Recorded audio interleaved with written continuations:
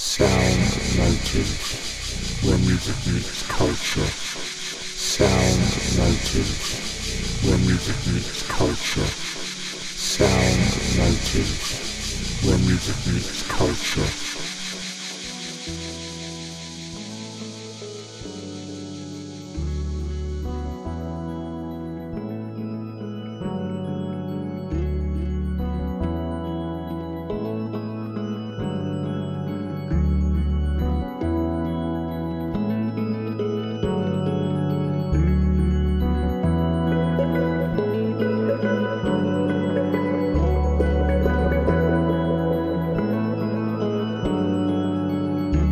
Hello, and welcome to another episode of the Sound Motives podcast, where we explore, in depth, the stories of musicians revealing what has inspired and influenced them in their careers, both within music and beyond.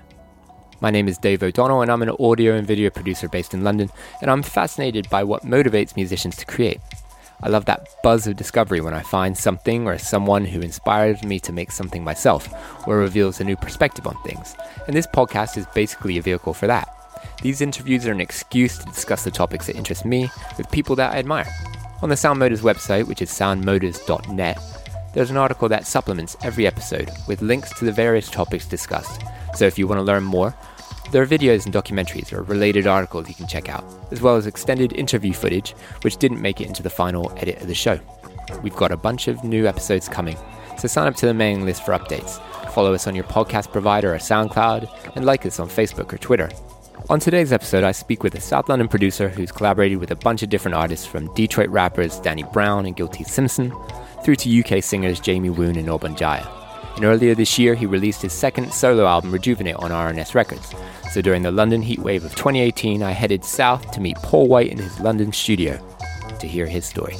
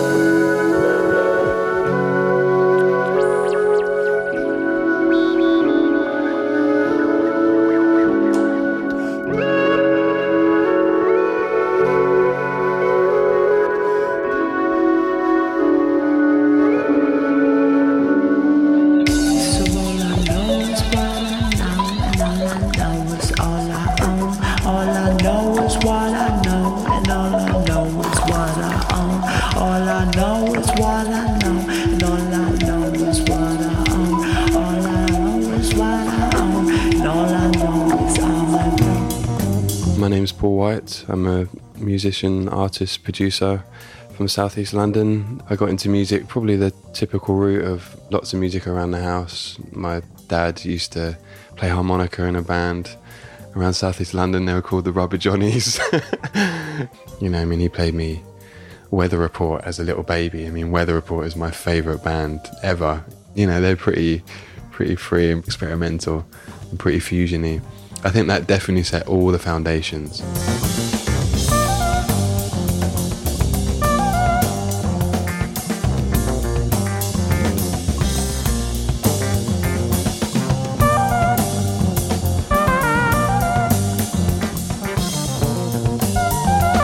My mum was a big music lover as well. Started having piano and guitar lessons at around 8 years old, and that's kind of where it all began, Michael Jackson, I think, was like everyone. I remember feeling just such deep emotions listening to Michael. I did art and music side by side for years. I was a big athlete as a kid as well. So growing up, it was lots of sport, lots of drawing, lots of music. And then gradually getting into my teens, you start going out more and smoking and trying out things, and sport becomes less and less and less and less, and music became more and more and more and more and more.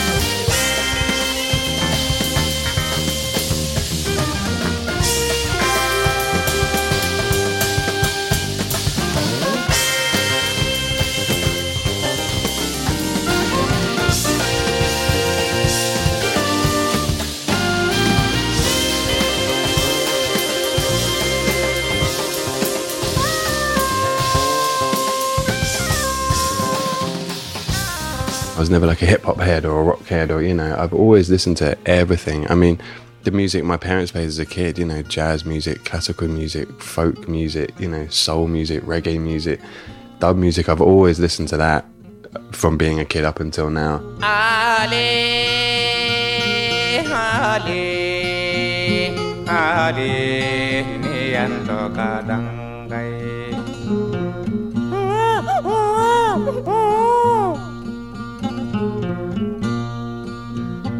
Nimma bakang kam nimma hai, nimma banga ye nimma hai, ninka ba fa nimma hai, nimma ba nimma hai, ale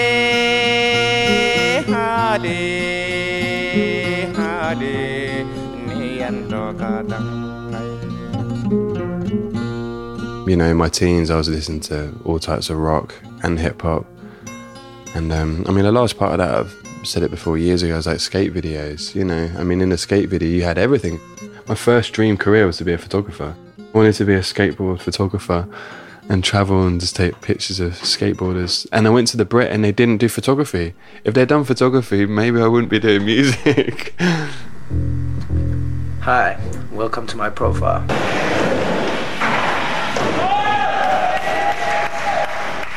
My name is Rune Glifberg. I'm from Copenhagen, Denmark, in Scandinavia. I'm 22 years old. What motivates me to go out and skateboard is skating with my friends and having a good session and seeing them go off, feed off their energy. That makes me want to go out and go off as well and try and skate fast and maybe take a slam or whatever. Just go out and give it your all. I'd like to thank all my sponsors, especially Jeremy Fox at Flip Skateboards, who's helped me out throughout the years. I'd like to thank my family and friends, but mostly my mom.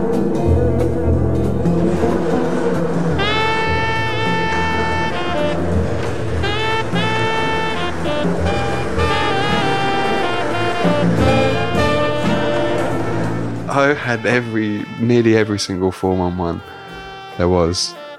Yeah, 411 was my life. Skating was my total life. Education, music education, you got skate videos was amazing. Because they would play, when I talked about skate videos that play every genre, it was really 411. What a brilliant music education. Skaters, love those guys.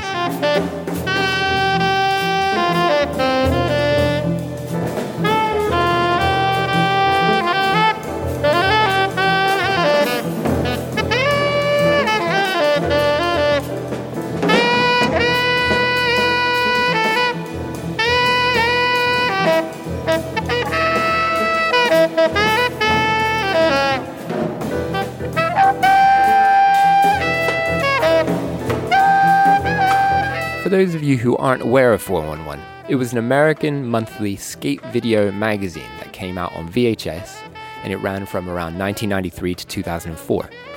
Throughout my teens, I was trying to track these tapes down and watch them with my friends, as it allowed us a rare glimpse into this really exciting subculture, which before the internet was beyond our grasp.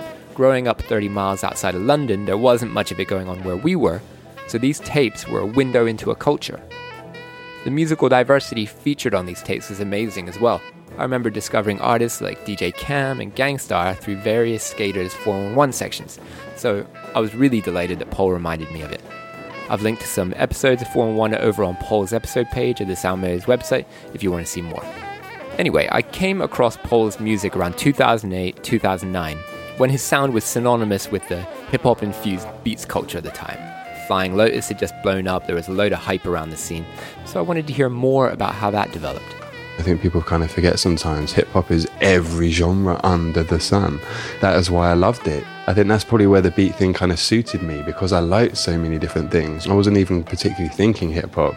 It was just like, I like this BPM and drum pattern, and then underneath that I can layer ambient songs, I can layer funky stuff, I can layer jazzy things, I can, layer rock guitar. And the beat scene, I suppose, was a perfect time that you could do all of that, and it gave kind of like an avenue to get that music out.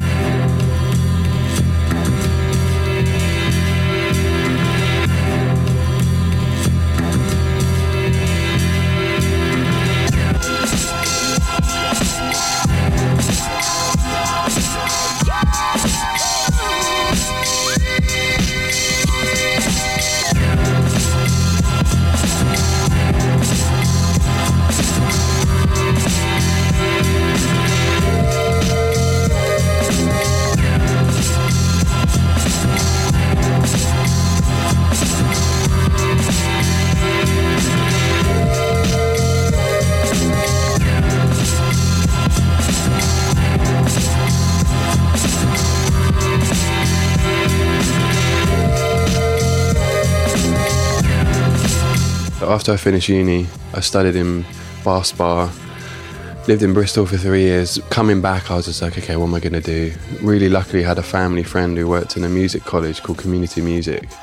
Great place. They used to run free courses. It was like magic, you know, free teacher training courses, free music technology courses, just a really great place. And I was really lucky. I called the guy up because I'd known him since a kid, and he gave me a job there. And so I was always going on about Stones Throw. That was like my favourite label at the time. Welcome to the Step back. Step back. Lay it back. I'm mad. Hey. That sucker ain't blind, man. Ain't nobody that hip and blind. Picture him calling the main character. I'm mad. And when the cat stepped on his toe, he said, "Goddamn, man, build that shit." But all of a sudden, I said, "You know the man was just joking. Bullshit, too late now." So I was always going on about them. I was just like, Stones Throw every day. And someone that I worked with, his wife worked with Alex Chase, and Alex Chase worked at Stones Throw. So he bumped into Alex on the street and went, "Oh God, I've got this annoying guy at work who's always going on about Stones Throw, you know." And Alex was like, "I'll get him to send me some music." And that's where everything kicked off. Suddenly it was like, wow, okay, I have someone to send music to. And that kick-started me doing monthly beat CDs. So every month I'd do like a CD, like 30 songs. I mean, some would be like 30-second ideas, some would be like 2 minutes, 2.5. And I just send them to him every month. It was like, I was so militant. It was every month. And I think it got to the point where I'd sent him 9 CDs. I'd known him for 9 months, and he called me up like, "Look, okay, I think we've got enough for a single here." You know, what was really crazy is that when he told me the two, is that okay, I think the A side should be this song, and I can remember it all. It was like Beat CD 5, track 4.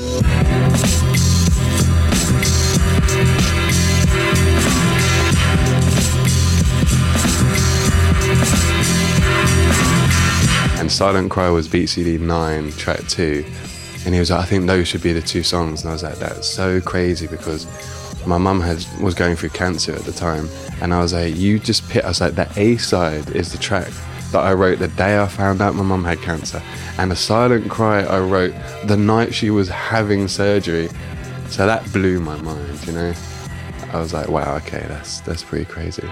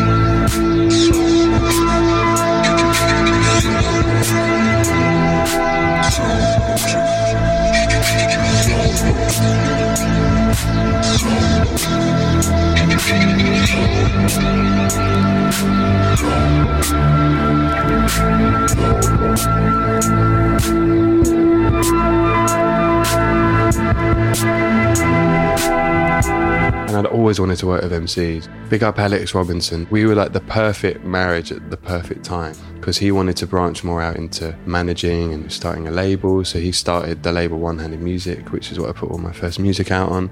And he knew all the right people for me, so it was just a dream. I could just sit back and just write music all day, and he'd do all the networking for me. But he'd just send me like a reel of people. Do you want to work with this person? Do you want to work with this person? Do you want to work with this person? And send me little clips. And that's what led to Rapping with Paul White, which was the first record I did with MCs in 2011, and that's when I started working with all types of people.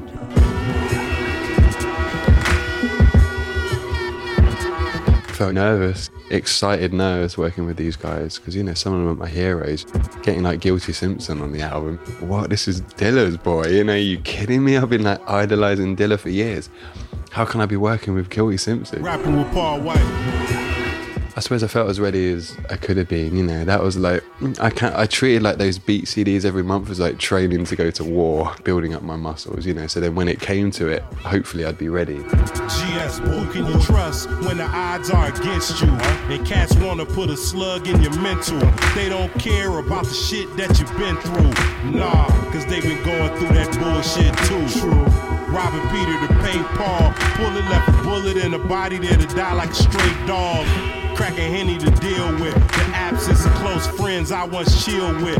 Damn, they changed up when I came from nothing. I don't say much, my life is telling them something. Still I maintain to stay sane. Stressing over shit they do, I can't change. Suffocating in the drama. These days I only put the trust in my mama.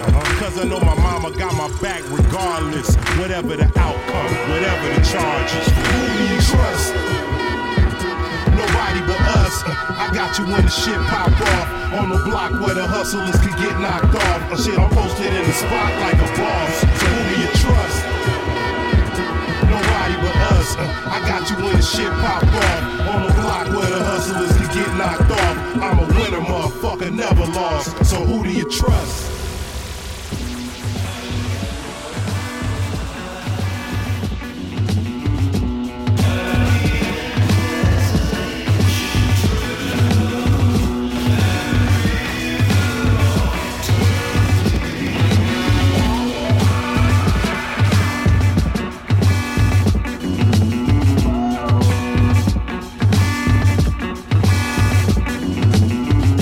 And it was a perfect way to work for me, you know, because then there was never any pressure of, okay, you got to put a release out, we need some music for it. I've always done a lot to almost like protect music for just the purity and the just pure enjoyment of it, rather than it being a big career, even though obviously I want that and I'm lucky enough to put music out and it be a career.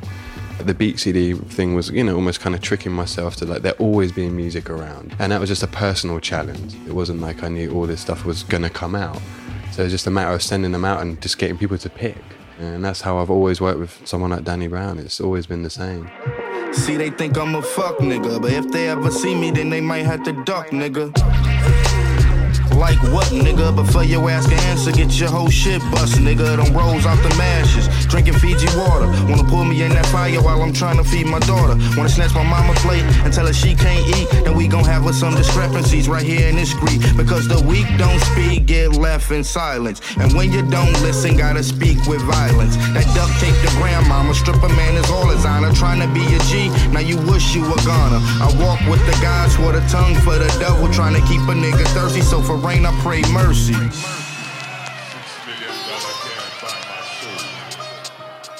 The return of the gangster, cause niggas don't believe I was hotter than my sleeve, leave a nigga in the street. The return of the gangster, cause niggas got bills. This rap shit don't work, then it's back to selling krills. Return of the gangster, cause niggas want that real, want that old Danny Brown. But nigga, I'm like chill. The return of the gangster, fuck a hip to squeeze the trigger. You got me fucked up on my hood ass nigga.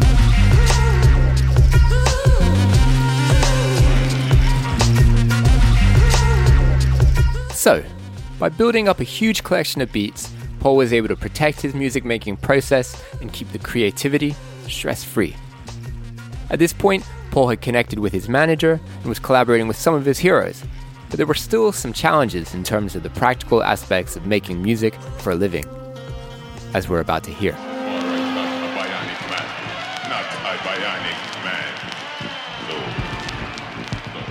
I was still broke and I felt like I'd been battling for years, and I was relying on benefits, you know, like I was getting housing benefit, I was on the dole, I was just like, damn, you know, like this is just depressing.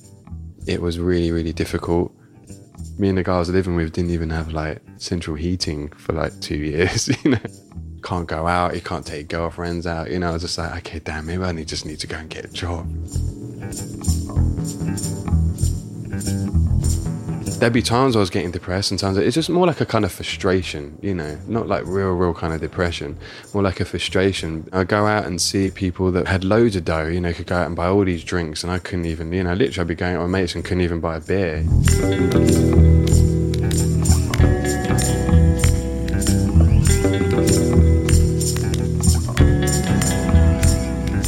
But then I don't know, I felt like I suddenly started to see, you know, like an unhappiness, I suppose, in certain people, because they're spending most of their hours still doing stuff they didn't want to do. That was really important time to learn, actually, that money didn't mean shit, and actually, if I can be happy just doing what I love, great. I was like, okay, cool, if we get money on top, then that's just an extra really nice bonus. It isn't all about money. Following what you want to do, it feels so good.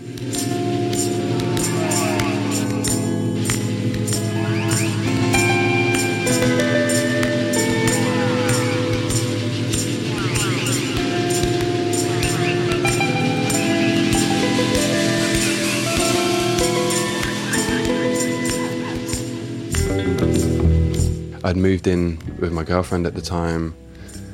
You know, that's obviously a big change in your life. You know, I needed to stop smoking, partly because of that, you know, partly because I was just kind of caught in this rut of doing the same thing over and over and over, and I didn't have a clear head to kind of get myself out of that.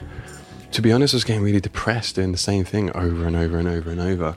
I mean, by this point I was on like beat CD 42 or something, you know, I was just like, okay, there's only a certain amount of years you can keep doing the same amount of motions.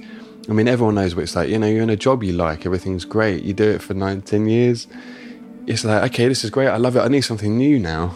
I just want to expand, I want to explore, I want to have new experiences. You know, it's your life, isn't it? So I just needed to do something different, and I couldn't keep sampling, you know. I wanted more of a challenge now, and I think just almost, you know, confronting something like smoking, I mean, that was like a massive addiction that I had, you know. I didn't just smoke a little bit. Some people go, oh, you know, smoking's fine, you know, it's cool. Everyone's totally different. But I've got the most addictive personality in the world. Don't do things by halves. So it'd be like a lot. So just even that, you know, having the strength to have like got on over that just felt so good and gave me so much strength.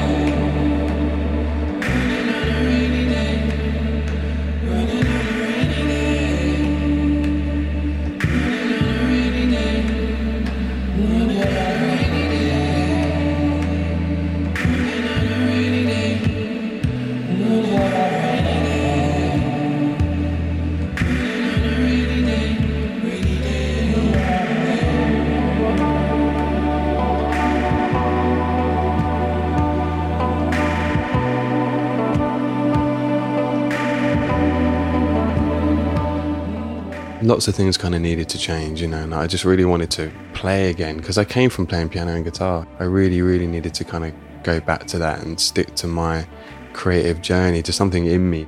And sometimes it can be really hard because when music becomes a career, you got, you know, time pressure to do other things. It's like you wake up one day and you just want to like study the piano all day, but you've got to finish producing a song for someone. And I think I've been kind of going through that for like a good like 6 months to a year before that point.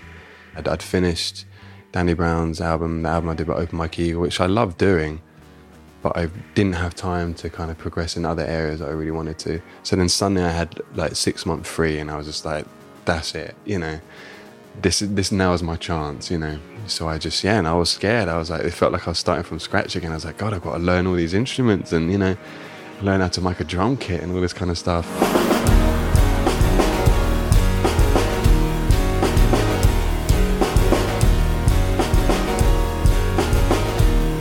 But then it was just such a relief, and had so much fun to just suddenly have time to do what I wanted to do again. It just all poured out really, really, really quick and was really easy.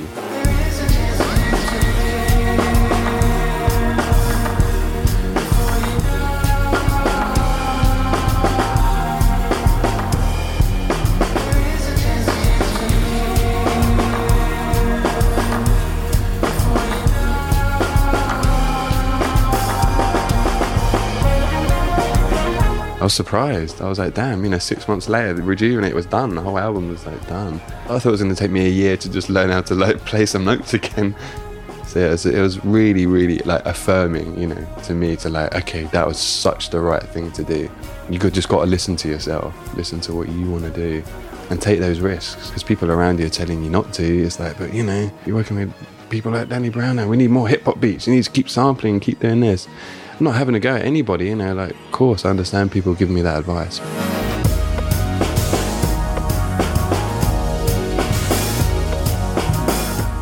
But no, I had to just shut all that down. And I've always gone to that mentality of like, fuck what anybody else thinks. You just have to. Friends, loved ones, you know, it's like, I love you, but fuck you. You know, when it comes to like what you're going to do creatively, you always have to say fuck off to everybody. It's so crucial for you to just follow what you want to do, because you're going to have the most fun and you're going to write the best music.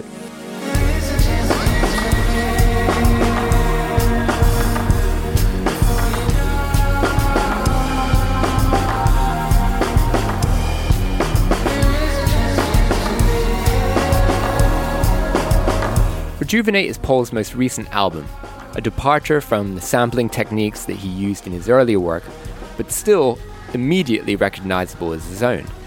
In the last year, I've gone freelance, so for the first time in about 10 years of working, I've not had a regular Monday to Friday job to be at. And although that freedom sounds really nice, if I'm totally honest, it's also taken some getting used to. So when Paul delighted in the idea of having 6 months with no structure and nothing to do except write, I was really curious to hear what a day in the studio actually looks like for him. It depends, you know. But if it's not all flowing, half of the day could easily be me just sitting on the internet and just listening to music, or listening to like some Krishnamurti or Adam Rott's lecture, you know, some deep philosopher kind of talks. That's really important. I mean, whilst I was writing Rejuvenate, a lot of my time was actually spent doing that. I put no pressure on myself at all. There'd be a week go by, I wouldn't write anything.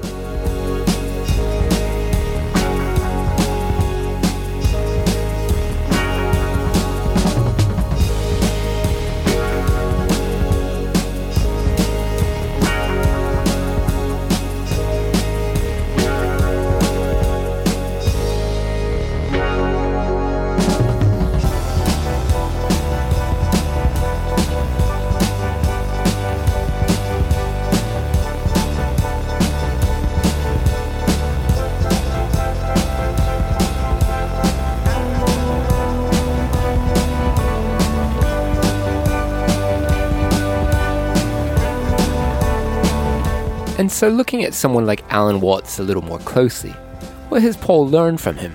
Taking pressure off this big sense of like me, I mean, he talks about that a lot. You know, just ditching the sense of I, you know, there is no I, you know, everything is connected.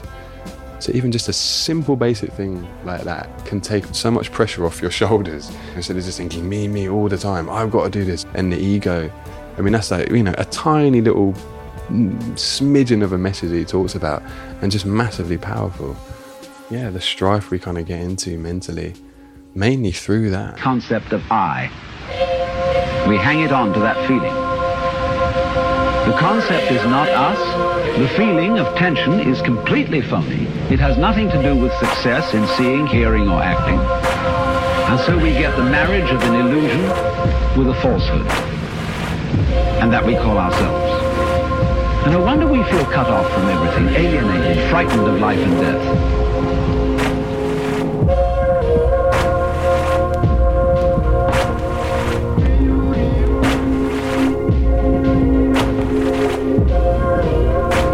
The voice you just heard in that track is Alan Watts himself, sampled on one of Paul's earlier tracks, The Concept of I.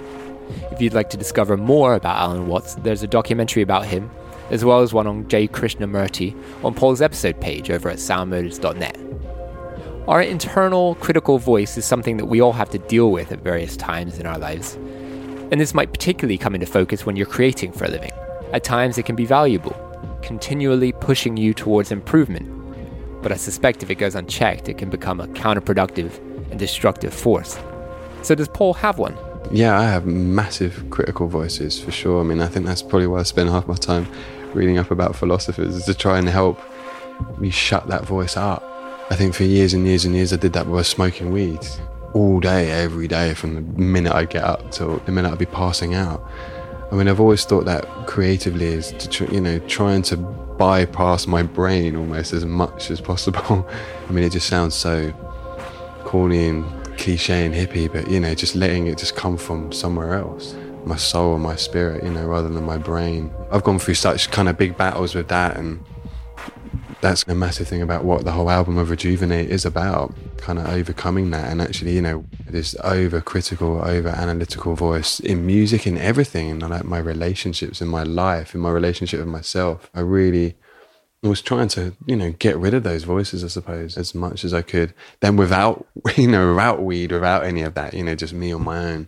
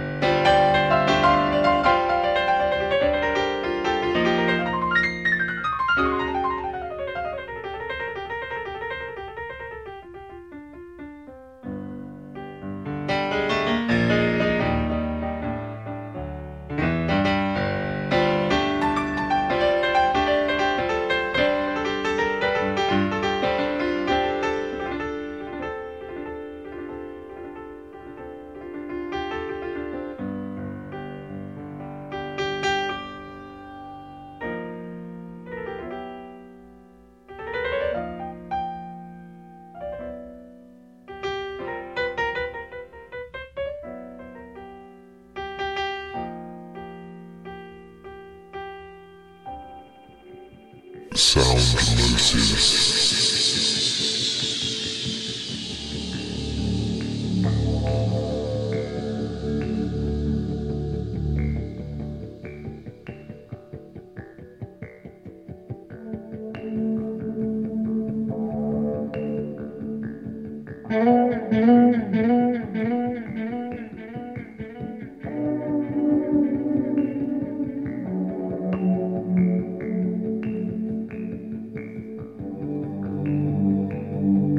Something not yet discussed is the influence of record collecting on Paul's work.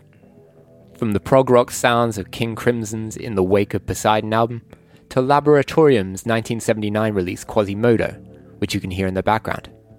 That's been a massive thing with the sound that I'm doing now. It's just years and years and years of digging for records and being exposed to all types of music, again, dating back from all the way back from when I was a little kid. So now, I just had this vast pool to kind of draw from. I think that's why there's just no boundaries and no rules. Again, I hate genres, there should be no cutting off of anything. It should just be wide open in life in general, especially in creativity. All these old records over the years has been one of the most amazing educations I could have ever had. It's a library and it's an archive, an encyclopedia of music. So I feel very, very lucky to have had all those and then been exposed to all this music. And then, for the last record, I was just like, I want to write some of this stuff myself, Hearing all this music, I was just like, damn, okay, surely I can do something. I don't have to keep sampling this stuff. I can have fun and explore and try and recreate a lot of this stuff myself.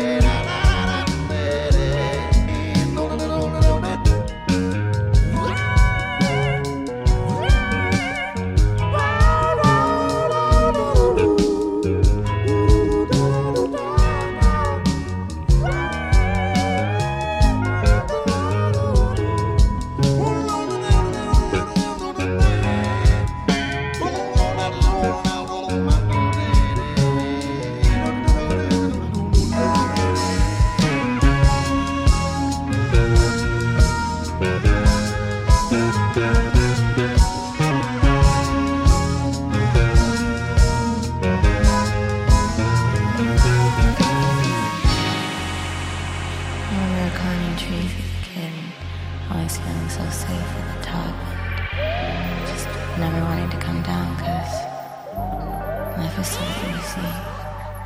Above ground, life is so easy. Above ground, so easy. Above ground, is so easy. Above ground.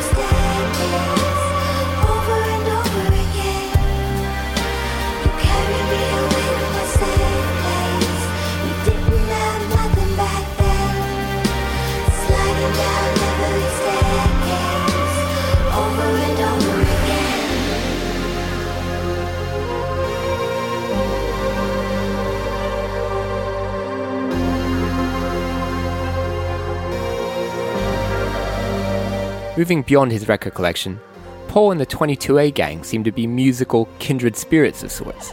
Is that the case? They talk about pillars and staying true to creativity. We've definitely been each other's pillars for years. Joe, Mo Colours, yeah, wow. I mean, I knew him before I got with my first manager. I mean, we're talking about 11, 12 years before any of us had gone anywhere near putting any music out. Reginald Omard and Gene Basser, and then there was Al Dobson Jr. And then I lived with a guy called Wayne Francis who plays in a band called United Vibrations. So, you know, there's been this kind of clique of us for years and years and years. And then through Wayne Francis I met Tenderlonius, Ed. And it was always, you know, music, just music creativity first. Just fuck the industry, fuck anything else, you know, just pure creativity. Even though obviously we always all wanted to have music out and all be part of that industry. But we definitely really helped each other a massive amount. The fire and the inspiration I got from those guys was amazing. And we all fed round to each other. And now it's just magic to see everybody doing their own thing. Those are the people I wanted to impress. That was it. That was the competition. There was this like secret heated competition. You know, you get a new beats and you're like, damn, my God, shit. I better get home. And I get like depressed, you know. I mean, literally, you know, like I get down, be like, oh my God, okay, I got to go and get better. So yeah, I love those guys. Got myself a little dog, his color was a brown. Sailed him round the ocean, the world around. And when I take my little dog in places, it stays with me all time, you know it pays it. My little dog.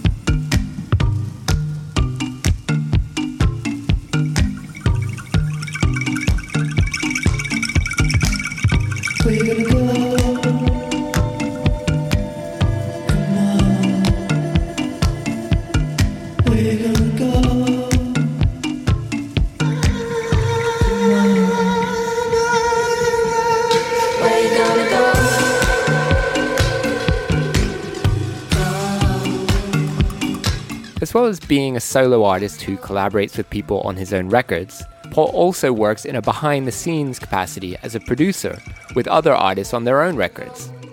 And having been a fan of Jamie Woon's 2015 Making Time album, I was curious to hear how Paul had got involved with that. I mean, that was an amazing experience. So he took me to this place called Osea Island, which is like a little island off the coast of Essex. It's like, there's an island off the coast of Essex.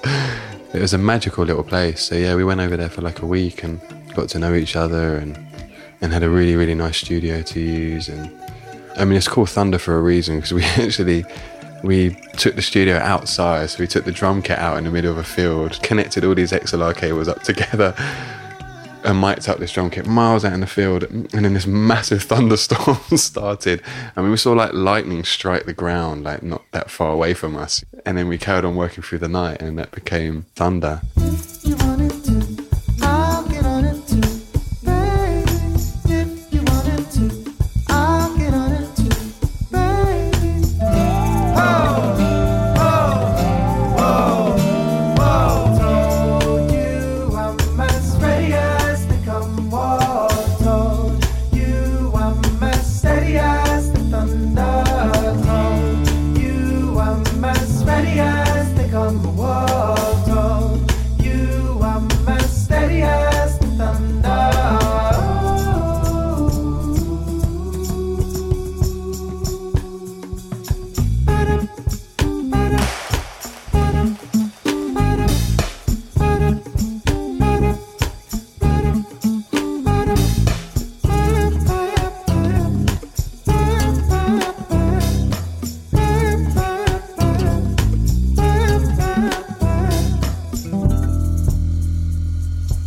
I learned a hell of a lot working with Jamie Woon. I came from such a mentality of just quickly start something, finish it, quickly start something, finish it, you know, like beat tape mentality, just so fast. And at first watching him work was like alien to me because he spent so long on stuff. It was so fascinating to see that whole last album of his from the very, very, very start, like the very, very, very early demos, and then all the stages it goes through to the end, to see how much time he spent on it and how personal it had to be, and how he really spent time on figuring out what he was going through in his life and what he even wanted to write about before he even would start writing any lyrics. I was like, wow, it's a really, really powerful thing to see how strong you can make something, you know, by working on it and working on it and working on it and working with a team. You know, he's got a great band, he's got a great engineer. That really, really opened up my world, because I'd just been working on my own in total solitude for years and years, you know.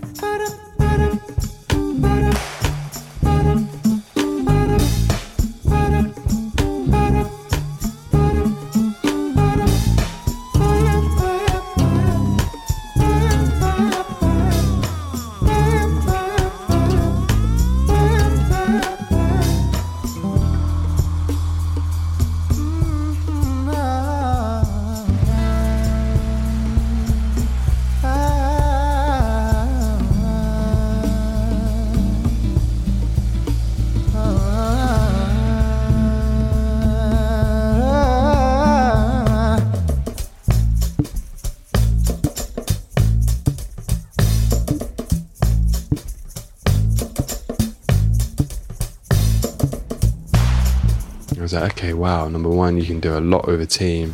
And number two, maybe I should spend a bit more kind of time on things, which I still don't quite. I mean, it's really interesting. I mean, off the last album, Returning kind of seems like it's almost doing probably the best. And it's the only song I've ever done 3 versions of in my entire life. And that's like really fascinating to me. It was also the first song I ever wrote sober in 15 years, so there was a big release.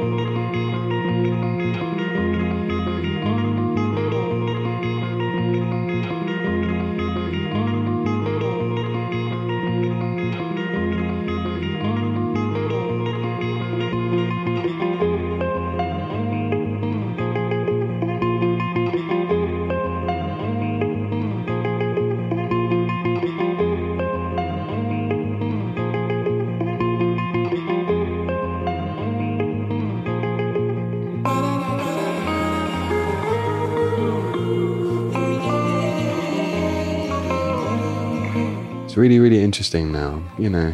You just got to kind of open up yourself to everything. I think, you know, you get caught into just certain ways of working now I'm just kind of really trying to kind of open that all up and explore all these different ways. And you have to when you're working with other people anyway. And it's fascinating. You know, I've learned so much now over the last year and a half of collaborating with different people, getting in rooms with people. You just learn so much and you have so much fun and you connect with people. I mean, it's beautiful. I mean, number one is just connecting with people is just beautiful. And it's mad how many times you meet someone, it's like, wow, I'm meeting another version of me. You know, it's like so similar. So that's magic.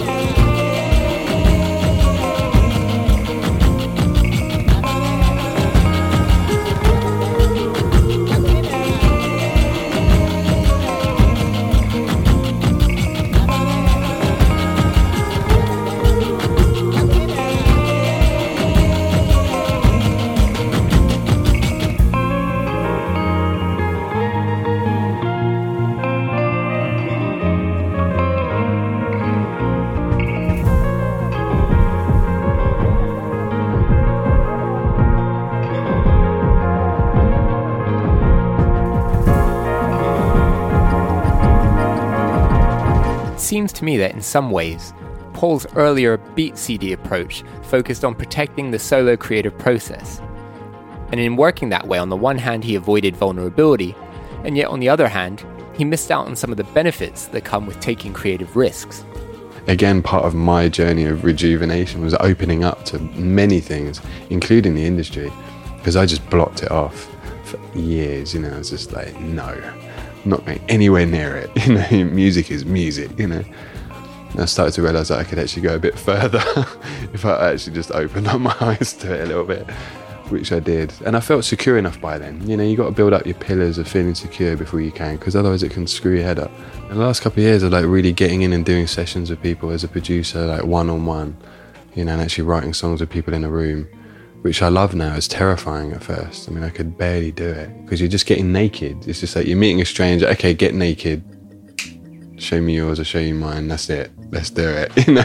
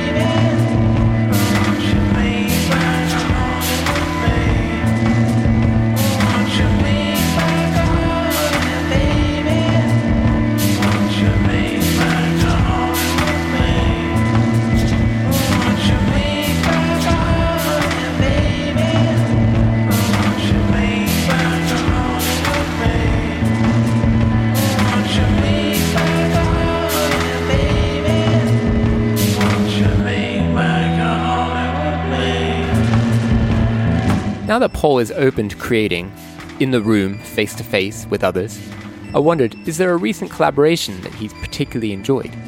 A song with an artist I've just been working with, this guy Obon Jaya, a track that we wrote together just came out called Adjacent Heart.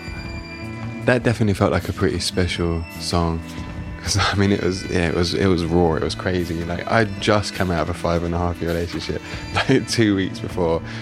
He came to the studio, with this like fully like loved up, situation. But it ended up being this like beautiful kind of merge of us both coming together from opposite sides, but from the same power, and we just met in the middle, and it just kind of forged forward into this really beautiful song, in my eyes.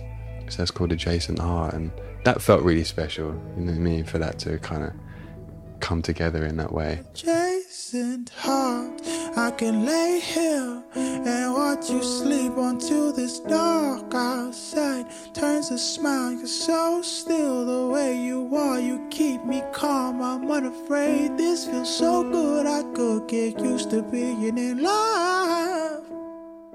Adjacent heart, I can lay here and watch you sleep until this dark outside turns a smile. You're so still the way you are, you keep me calm, I'm unafraid. This feels so good, I could get used to being in love.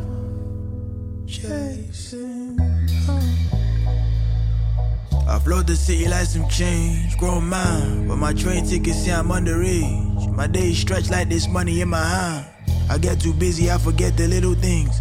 How's your day? Suck me into how alien your planet is. We run in different circles at different speeds, and where I make excuses, you make time for me. Take care of me and pull me up when I'm running in sand, up to my knees, watching you sleep, and I can see all of the things I take for granted sunken in this double bed. At my mother's place, you're so at peace and so content. This isn't where we wanna be, it's where we are. And you stick it out with me. Adjacent heart, I can lay here and watch you sleep until this dark outside turns a smile. You're so still the way you are, you keep me calm, I'm unafraid. This feels so good, I could get used to being in love. Adjacent heart, I can lay here and watch you sleep until this dark outside turns a smile. You're so still the way you are, you keep me calm, I'm unafraid. This feels so good, I could get used to being in love.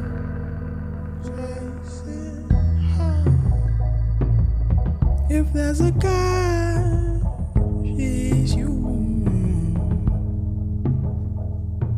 Beautiful track. I love that. Finally, connected to the critical voice discussion earlier on, as he progresses and continues to develop as an artist, is the idea of perfection something that Paul's working towards? No, probably the opposite. So you're not even striving towards that? No, I'm not even striving towards perfection. No, I'm striving to have fun, and that's just it. Striving to have fun and to learn and to explore music and my own imagination, and that's just purely it. You got to leave everything open. You got to leave space, I suppose. That's the key thing. You try and make everything perfect, you're tight, you're so rigid. That's not a good place to be, and it's not a good place to create in. I remember hearing Quincy Jones saying, was it, you got to leave enough space to let God walk through. And I'm not religious, but I know what he meant. You don't have to believe in God, it just meant something, I don't know, extra kind of special. And that's really, really, really important, to just leave things open. This feels so good.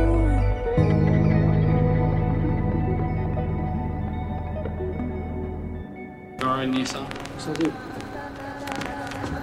Record. Good right here.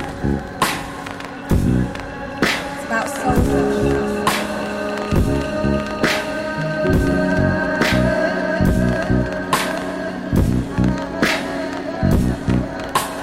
Well, that's it for today's episode. Many thanks to Paul for welcoming me into his studio and talking so openly about his work and the challenges involved. I found his approach really refreshing and energizing, and it's been so much fun putting this episode together, so thank you, Paul. If you want to find out more about any of the topics discussed in this episode of Sound Motives, head over to Paul's show page on soundmotives.net, where there are links to documentaries about Stone's Throw, about Malian musician Ali Farka Touré, who Paul grew up listening to, a classic episode of 411 from 1997. There are some music videos from Mo Colors, Obanjaya, and a lecture from Alan Watts and J. Krishnamurti, who are a couple of the philosophers that Paul checks out when he's struggling to write. Plus, there's some very cool Paul White-related content from Fact Magazine and Mass Appeal on there, and some extended video clips from my interview with Paul. If you dig this project, please do tell your friends, sign up to the mailing list or subscribe on your podcast app, follow us on SoundCloud, Facebook, Twitter. We're on all of those. And that's it. Thanks very much for listening and catch you soon. Bye.